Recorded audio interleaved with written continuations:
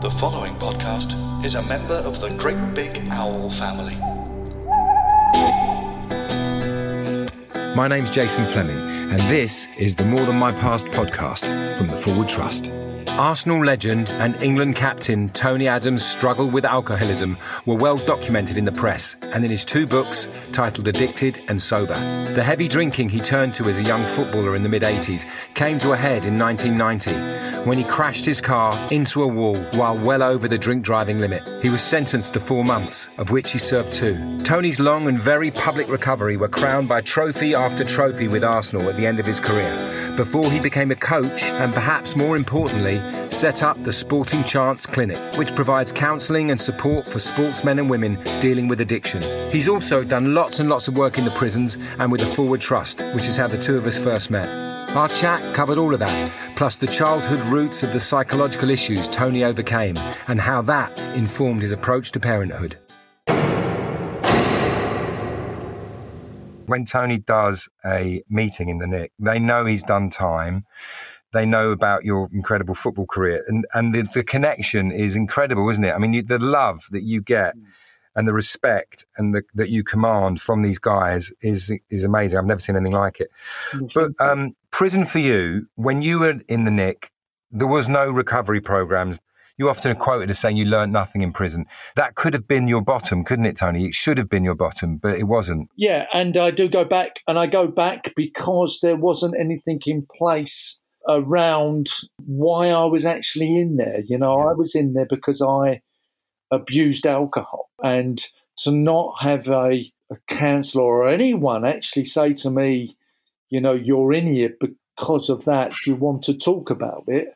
Mm-hmm. You know, it doesn't make sense for me today, but that was the landscape during that period. And Chelmsford was a transfer prison, and I went there and I kind of just locked myself in the cell and did my time, you know, and come out and had another 6 years of hell, mentally obsessed with alcohol, emotionally bankrupt, and in a you know, a horrific nightmare getting to the end of my drinking. So, you know, that's why I got involved in the RAT and now obviously Forward Trust when I got clean and sober, because I just thought, you know, hallelujah, I could have really found my bottom then instead of...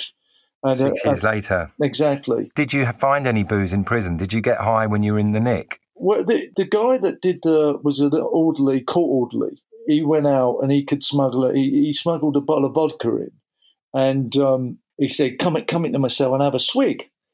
And I kind of went, you know, you're talking to an alcoholic, but at that time, undiagnosed, unconscious. Yeah. And my thought was, why the hell do I want a swig? Give me the bottle. Yeah. You know, get me out of it. But why would anybody just want, you know, like a glass of wine? Why would you want to do that?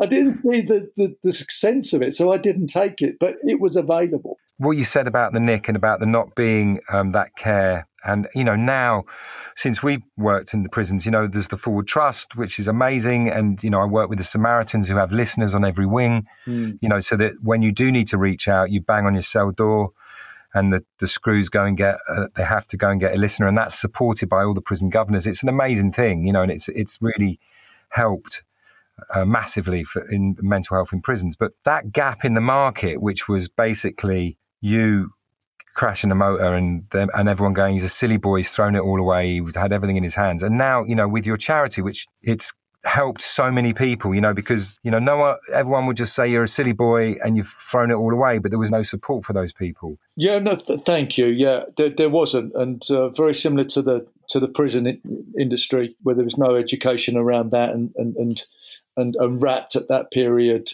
filled that place and went into a hell of a lot of prisons doing 12-step therapy and amazing work.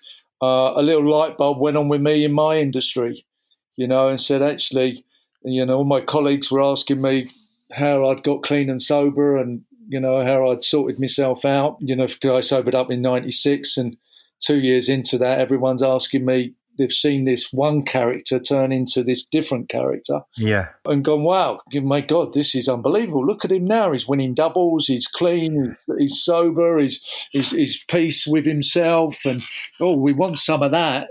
How'd you do it, Tone? And at that point, I only had my set of experiences and there was nothing out there for people. So, like I say, light bulb moment. I wrote Addicted, which is a step 4 in paperback. And it wasn't getting the relief that I thought it should get because of all my kind of dirty work was in the public eye. So I thought that I had to clean up my past. So I had no skeletons in the cupboards into the public domain, which was Addicted. Like I say, I got 250 grand for that, which was after tax about 167.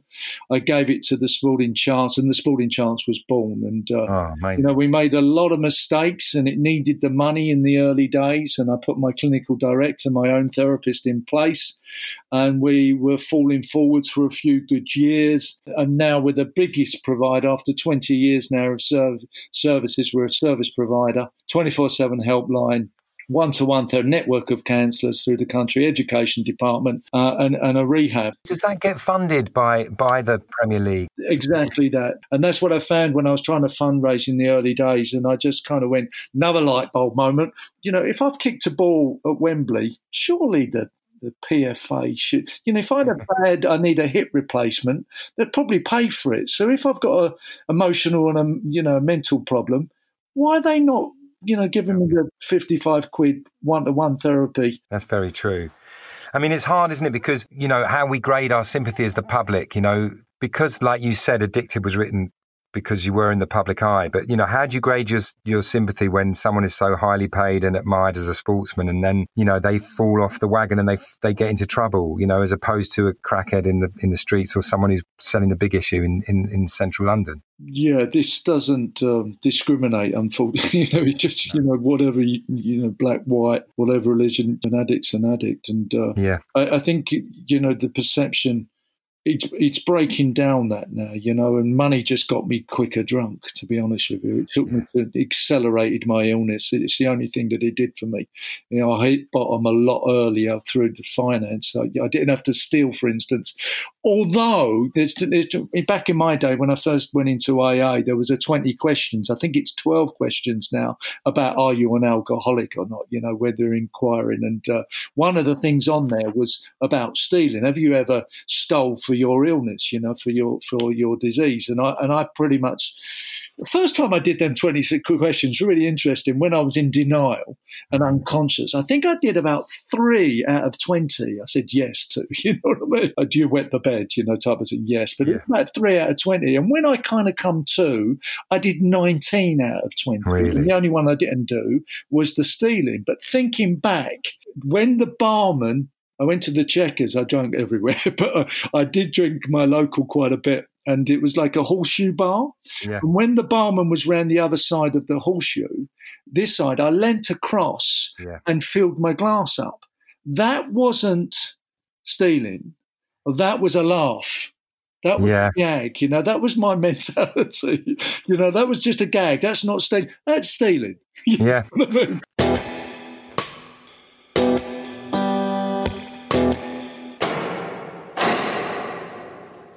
You've said, you knew how to play football and you knew how to get drunk, but you didn't know who you were. And that charity now is filled that hole, that the massive lack of, because I think football players get banned, don't they? They get like any sportsman that's in trouble, that gets into trouble. Mostly, as you know, with Premiership guys, it ends up usually being a car crash.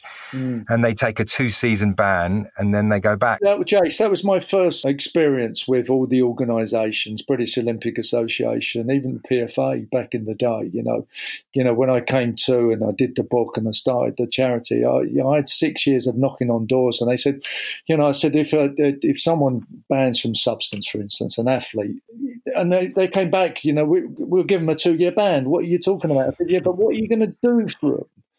Obviously, this is the end point for them, not the beginning. There's a reason why they're doing this, So, and it's taken a long time, and to actually break down these walls. And hallelujah, we had the Heads Up FA Cup, which was an amazing breakthrough Amazing. in talking about mental health. And, I take my hat off to Prince William, who spearheaded the campaign. It's quite easily, to criticise the royals, but I think he's done a remarkable thing. And to actually, not being a gambling company or an alcohol company, to actually talk about this stuff, for me and you to be talking about it, openly, honestly, it's just a different playing field to the one that I was experiencing at the beginning. And people do, they say, oh, they've got enough money, to sort it out for themselves. But you don't. It's what you said about early on. It's like you're not given the tools it doesn't matter how much money you've got, especially footballers. It's all back to education then, and the education we put in place for the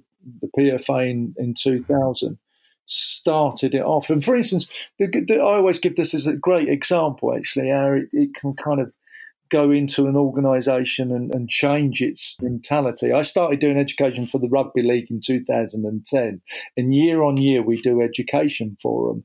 And there's been, for the adult population, the mentors, the leading ones, not the kids, the first team players, the people that everyone look up to. And we did it continually. And one by one, we had a few referrals to the clinic, to the one-to-one therapist. And over time, we do a survey with them now of their members, the RFL members. Okay, so we say, do you know who Sporting Chance are? Do you know to access Sporting Chance? And do you know what they do? And 98% of their members said yes, yes, yes. It's just amazing. And now I'm delivering because we haven't done it for a few years, with the Premier League. And we've got the contract to deliver education, because it's okay doing it with the kids, the 23s and the 18s. But if they see the ones that they want to emulate, act in certain ways, behaviours, it's not only sometimes drugs or drink or gambling. And there's an epidemic actually in football at the moment with gambling, because alcohol does get detected. You can't play to the levels that they're playing now physically. Yeah. So they've got to look at other options if they're not at peace with themselves, if they're not got the self-esteem and the emotional sobriety to actually handle life on life's terms. Yes, there's other things out there that gets them off. When we talk about the past and you see, I was doing some research, and there's a player called Gary Croft who played Premier League football with a tag on his ankle, with as a form of punishment, because he was out of nick and he wore the tag. He couldn't do evening games, and has come out, and talked about it publicly and said, there was no counselling, there was just punishment. And Sporting Chances filled that hole, which is an amazing achievement. And like you said, look, I know that you don't care that you've got a statue of yourself outside the Emirates, and it doesn't take away your fear and doubts and demons. But the Tony Adams that I met and admire, he seems in a safe and comfortable place, and it's a joy. It's a matter of, I always say, I've said in the part, that was the thing that you quoted about that I knew how to get drunk and I know how to play football, but I didn't know who I am. I said that in my first meeting with my therapist right at the very start. It was a cry for help, and I do know myself today. And the football was, it was a long career that I had, but I'm 24 years clean and sober now. I only played for 22 years. It's actually surpassed that. I only drunk for 12. I've lived more sober years than I was drunk. I've lived more sober years than football years. So it's life and death. At the end of the day, football was football. And I still, at times, I'll grieve in it. There's that explosion of physical, mental and emotional release that you get of winning a trophy, winning a match, scoring a goal is hard to come through, and to be okay with yourself that I'm never, ever going to experience that moment again. And I'm all right with that today. A lot of players, that transition from hero to nothing is huge for them. Yeah. And there's other things out there that they try and fill the gap with. If they're not comfortable in their own sting, if they haven't got an emotional and mental support system in place, it's going to be a tough road. It's a tough road for anybody. Life out there is rough. Shit happens. If you've got no kind of help along the journey, mate, it's a very, very lonely place.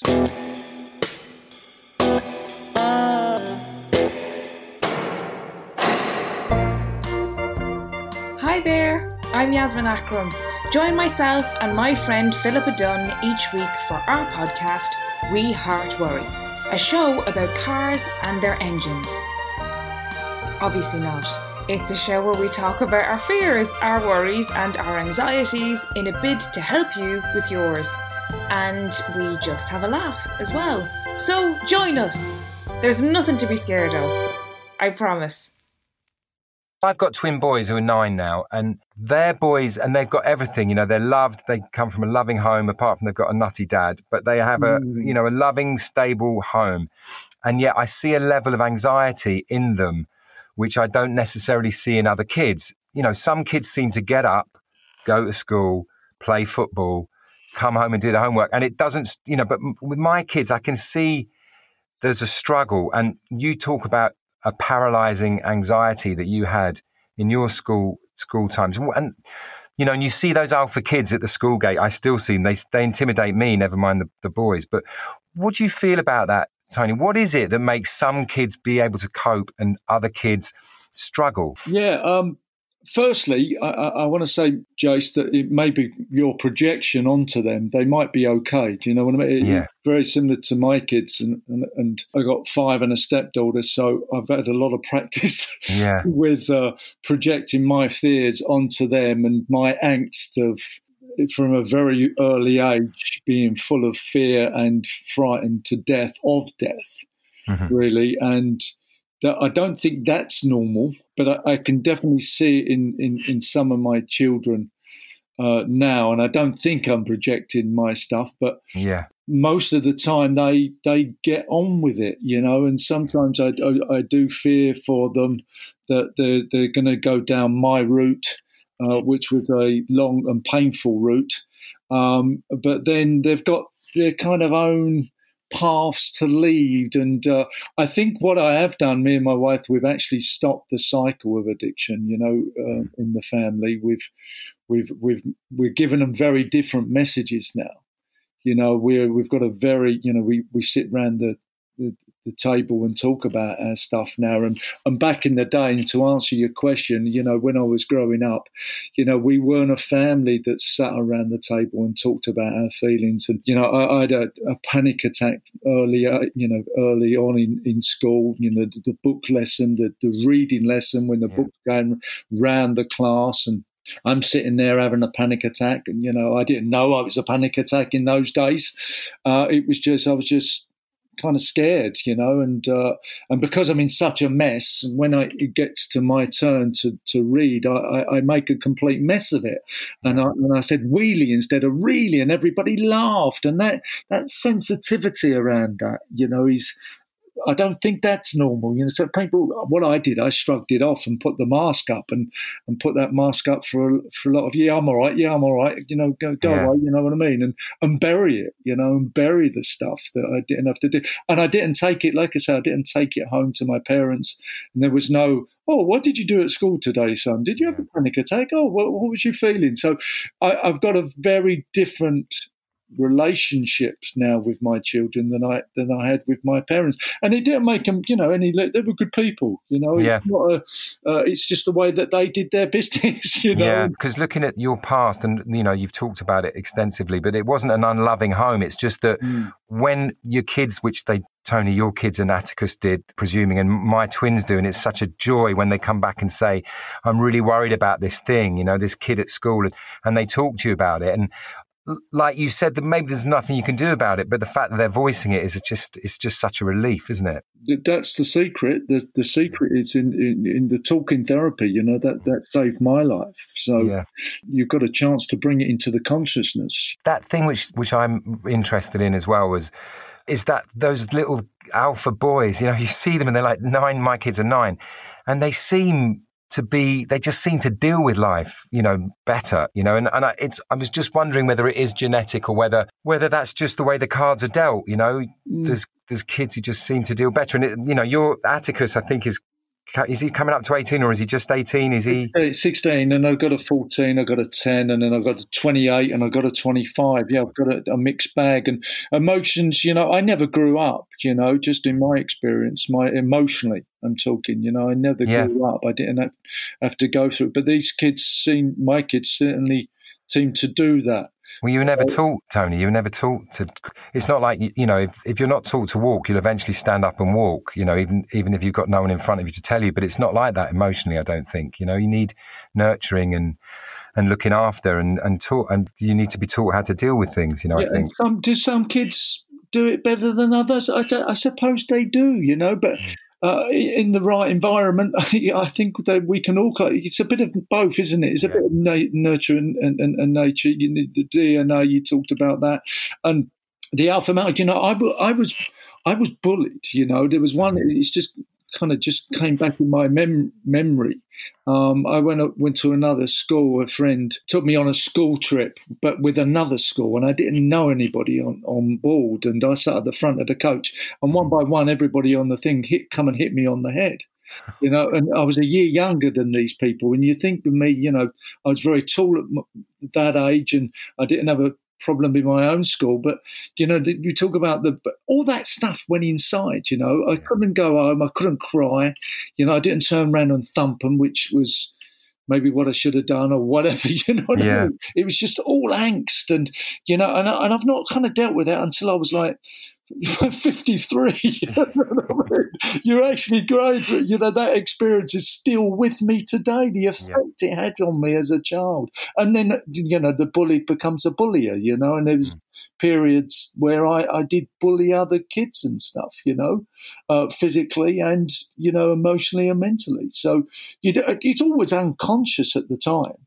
But it's just the fact that now my kids, and you brought Atticus up, and just the way he seems to do it naturally, whether that's he's been born that way or we've educated him and given him positive messages and a space to where he could deal with the angst, because we all grow up, don't we? And I've not been shy, I do overshare with my kids, and they run the other way now when I start talking, because sometimes they don't want to hear, because I'm so open now. And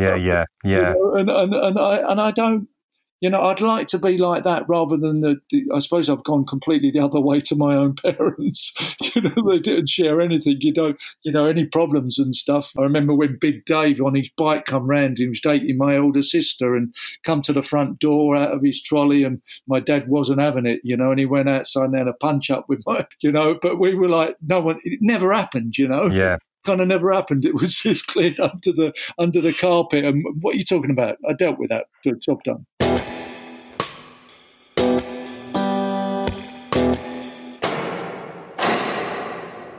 I mean, I listen to my mum, Tony, now, and you reflect back on your life, and you're giggling at being 53 and having just having dealt with stuff, and now you're an open book. But Mum's 83, and she said to me the other day, she went, I remember being in the playground, and your Aunt Audrey, she looked at, and she's talking about things that happened to her when she was 10, but she's still trying to deal with them because she never addressed that stuff. She, like you say, she was the wee girl in the playground who cried, and that was her, and she just locked it all up. And now she's sat up at night at 83 trying to work it out. And not all 83-year-olds, it's too late, but for her it seems like it is, because she won't open those doors. She's terrified of opening those doors and letting it come out. So yeah, Jace, I'm just really grateful that I've got a 12-step program. I've got a way to live that. Going into therapy 24 years ago, it's kind of, it was the worst thing in the world that I could ever imagine. My rock bottom was just horrific, and I don't want anybody to go there. But once I've gone through it and I've been able to get into a program of recovery, I've got a 12-step program for life, that deals with all this kind of stuff, and to get all this stuff out. And in step 4, we talk about uncovering stuff, discovering stuff, and then discarding it. We uncover all this stuff. We're able to go back into our past and clean it up in this process. Normal people don't have that 12-step program, So I'm really grateful that I can do that today. And what it's done for me, it's kind of set me free. I know all my character defects today in 6 and 7. I'm talking a little bit, 12-step program here for you, but it's kind of saved my life. And like I say, set me free. And I suppose I know me intimately now. Talking about drinking, which was always your chosen drug, really. Seeing as your wee one is now just coming up to 17, and whilst injured, you took your first drink at 17, didn't you? And he's just coming up to that age. And you say emotionally your house is very open. I'm just asking this because it's interesting for me. Yeah. Like in my house when I grew up, mum and dad were both drinkers, and all I had to do was reach out, and there was alcohol there. It was goodnight kisses, smell of whiskey, and that was around me. And I'm wondering how you feel about that, and what do we do with our kids, and what is the right, like in France, you water down wine and you have it at 13 and you're drinking at, a very early age. What are your feelings about that, Tony, about demonizing it or banning it or what? I mean, what do you lucky feel? I've got a partner that's normal. She's very emotionally and mentally balanced, and she educates them around drinking, and whereby I've got my own set of experiences. She allows them to drink, and I always check whether they're doing it because they like the taste or, like I did, the effect. So that's my alarm bells for me. I'm saying, why do you want this? Why do you drink a Coke or something? Have an orange juice. Why are you actually drinking this? Do you actually like the taste of it? And they kind of go, yeah, I quite like this. We're not I'm not anti-drinking person. They definitely know where to go if they ever experience problems with it. And my better example is with my older boy, to be honest with you, my 28-year-old, was when I've kind of lived through this process with him. And, when he was about 24 and 25, he used to party. He used to get on it and have a good time. And I'm thinking, I give a lot of talks, and like you said, we went into Brixton, and I do a lot of talks a year of that age group and below, and I had the kind of conversation with him, and I went and had a conversation with him, and I said, look, this is what I did, and I gave him a little bit more. He kind of knew a lot of it, but I gave him a little bit of did this, did that, and if you're experiencing problems with it, blah blah blah, and he turned around to me and he said, Dad, I've never missed a day's work. He said, I don't have blackouts. I don't wee myself. And he said, to be honest with you, you were in prison at my age. So quite frankly, Dad, I'm doing okay. I'm all right. Okay, I have a good time. It's not, his mum's a recovering addict. I'm a recovering alcoholic. Do you know what, Tony? It's interesting you say that, because I think that cycle does, that cycle continues, great grandfather, father, then to me of, all alcoholics. But for me, I think, and it sounds like your older boy is the same, it put a devil on my shoulder, so the next day when all the kids are going, oh, I feel terrible, let's have a Bloody Mary, that'll sort us out. I always went, nah, you suffer what you're suffering, because that's the pain, that's the payoff, that's the yin and the yang of it. And for me, Dad and Mum's alcohol consumption and my dad's demise and mum, and it ruined my mum's life. It kind of was, in a way, an amazing warning for me, rather than I didn't go, well, this is normal, so I'm going to continue this cycle. It actually stopped me to a degree. So exactly that with my stepdaughter as well, who did see that me and her mother, the chaos that we caused, the volatile relations. She saw it all, and then when she was about 14, and I made amends to her and said sorry and everything that I'd done, I apologised. She and I reached out to her and I said, look, what do you think? She said, you and Mum are nuts. I would never, ever, She's so sorry, and it completely, like you, I think, kind of turned her off of it and turned away from it. And she's never actually abused any substance. That's great. It's just. But I'm like I say, I know where to take them if they did as well. Absolutely. Showed the signs. So we're very open and honest. And I'm open and honest with all my kids. And just for today, they're looking like they're all okay. And it's been quite easy to detach with love and just let them to grow and make their own mistakes. My wife And I think women do maybe have a little bit more of an issue than us, maternal instincts of the letting go. But I very much have stepped back. I'm so self-obsessed anyway that, it's all about me anyway. I'm the biggest child in the family anyway. If you're interested in hearing more about the More Than My Past campaign and viewing dozens more inspirational stories, check out the campaign website, morethanmypast.org.uk. And if you've enjoyed this podcast, please tell your friends, subscribe, and look out for future episodes. Great Big Owl.